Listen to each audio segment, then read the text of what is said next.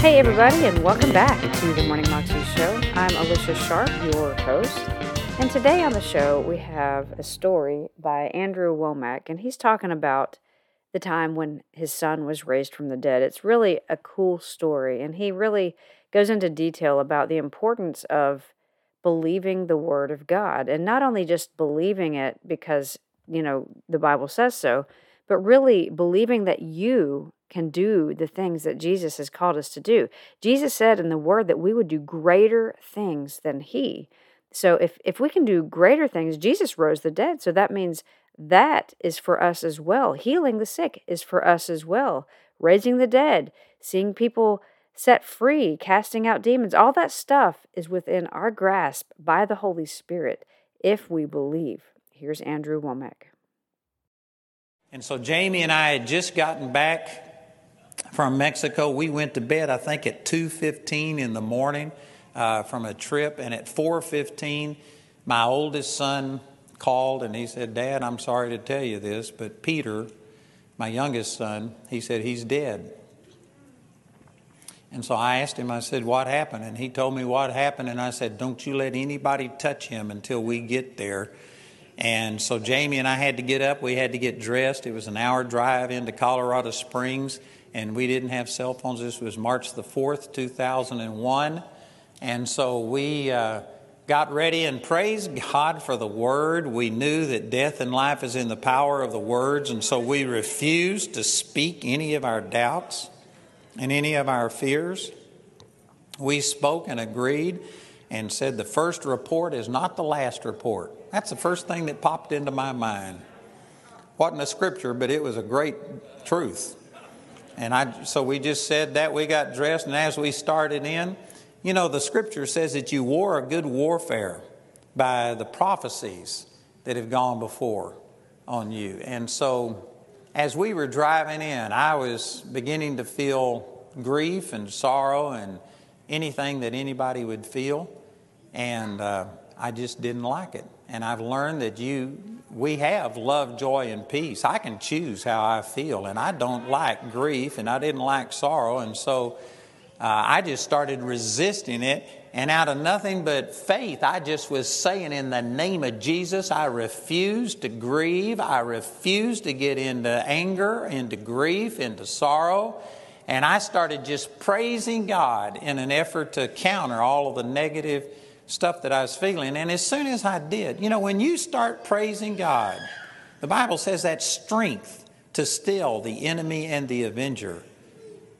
Praise makes you focus on the positive instead of the good and the negative. Heidi made a real point 2 or 3 times today about this, that you cannot focus on the persecution and the sorrow and the grief. You have to focus on the positive things. And so anyway, I knew that, and I just started praising God. And when I did, prophecies started coming back to my remembrance, reminding me of things. And there was 2 instances where people who never knew me came up to me and said, "You've got 2 boys, and the younger is going to turn to the Lord before the older one does."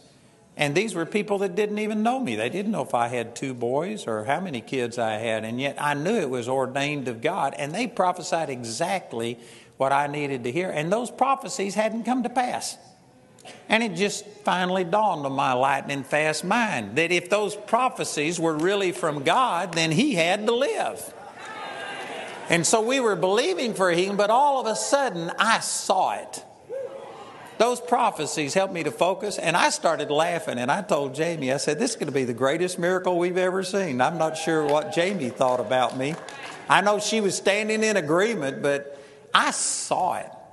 And I said, "It's going to be awesome." And when we finally got into Colorado Springs, my oldest son came out and he said, "I don't know what happened, but 5 or 10 minutes after we called you, Peter just sat up and started talking."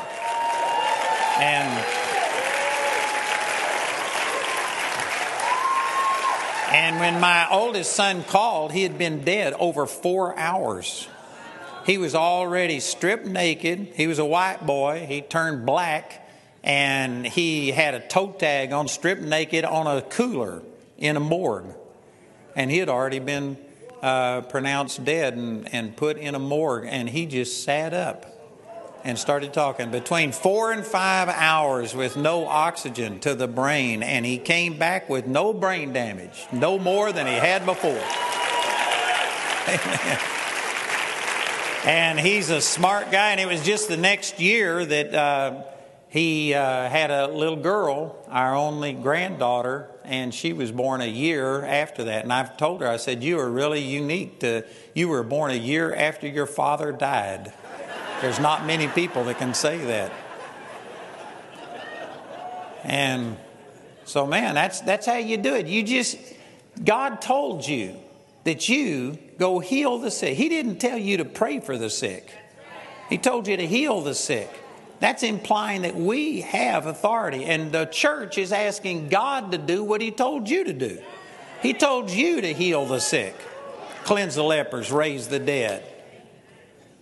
And yet the majority of Christians approach God like, oh God, we are nothing. We have nothing. We can do nothing, but we know that you can do anything. Would you stretch forth your hand to heal? That's a chicken prayer. Anybody can pray that prayer. But when you stand and say, in the name of Jesus, like in the 3rd chapter of the book of Acts, Peter and John were going into the temple at the hour of prayer, and they said, silver and gold have I none, but such as I have, give I unto thee. They didn't even pray for the man. They didn't pray and ask God to heal him. They said, such as I have, give I unto thee. And then they reached down and grabbed him by the hand and lifted him up, and immediately his feet and ankle bones received strength, and he went walking and leaping and praising God. They had the power and authority. Every one of you have raising from the dead power on the inside of you. But Jesus said that when you are facing a problem, you speak to the mountain. Don't talk to God about your mountain. Don't tell God that the doctor says I'm dying. Would you do something? He told you to speak to your mountain. You speak to cancer. You speak to whatever. You take your authority. And somebody says, but I'm not the source. I can't heal anybody. Absolutely. But you've got the source living on the inside of you, and it's at your disposal. Let me give one last thing. I quit with this. I don't know how long I'm supposed to go, but I'm sure it's about over. There was a friend of mine that was in Nigeria, and he held a service and saw lots of people healed. And, of course, he was a white guy, and he was amongst all black people in Nigeria. And so the next day he was walking through the market, and people recognized him as the guy who was the evangelist the night before. And they started coming up, and people were just yelling. And they were speaking in a language he didn't understand, but they were trying to touch him. And his first response was to say, it's not me. It's not me. You know, look to Jesus. That's what most people would do. But before he could do anything, the Lord spoke to him and he said, Dave, he said, what would you have thought when I rode into Jerusalem on that donkey and they put down palm branches and put their garment in the way and were crying, Hosanna, Hosanna? What would you have thought if the donkey would have said, it's not me, it's not me? He says, nobody's praising you. They're praising the one that's in you. You're just the donkey. Amen. So I admit it's not me, but God lives on the inside of me, and I have to take my authority, and you have to speak. You have a command to go heal the sick, cleanse the leper, raise the dead. The same works that Jesus did, you will do also. But it's not going to happen without your cooperation, without your faith. You have to start meditating on it, seeing it happen. Have you seen yourself raise the dead? Have you seen yourself open the eyes of the blind? It won't happen until you see it. And so every one of you can do it, but you just have to activate the power of God by operating in these principles. Amen. That was Andrew Wommack, and you can find it on YouTube if you search under Andrew Womack's Son Raised from the Dead. And you can also find out more information about him at his ministry website, which is awmi.net. awmi.net. Hope you have a fabulous weekend this weekend, and that you remember that you can live a 320 life. You can do the things that Jesus has called us to do, and greater things will we do on this earth. Have a great day, and remember to live your 320 life. God bless.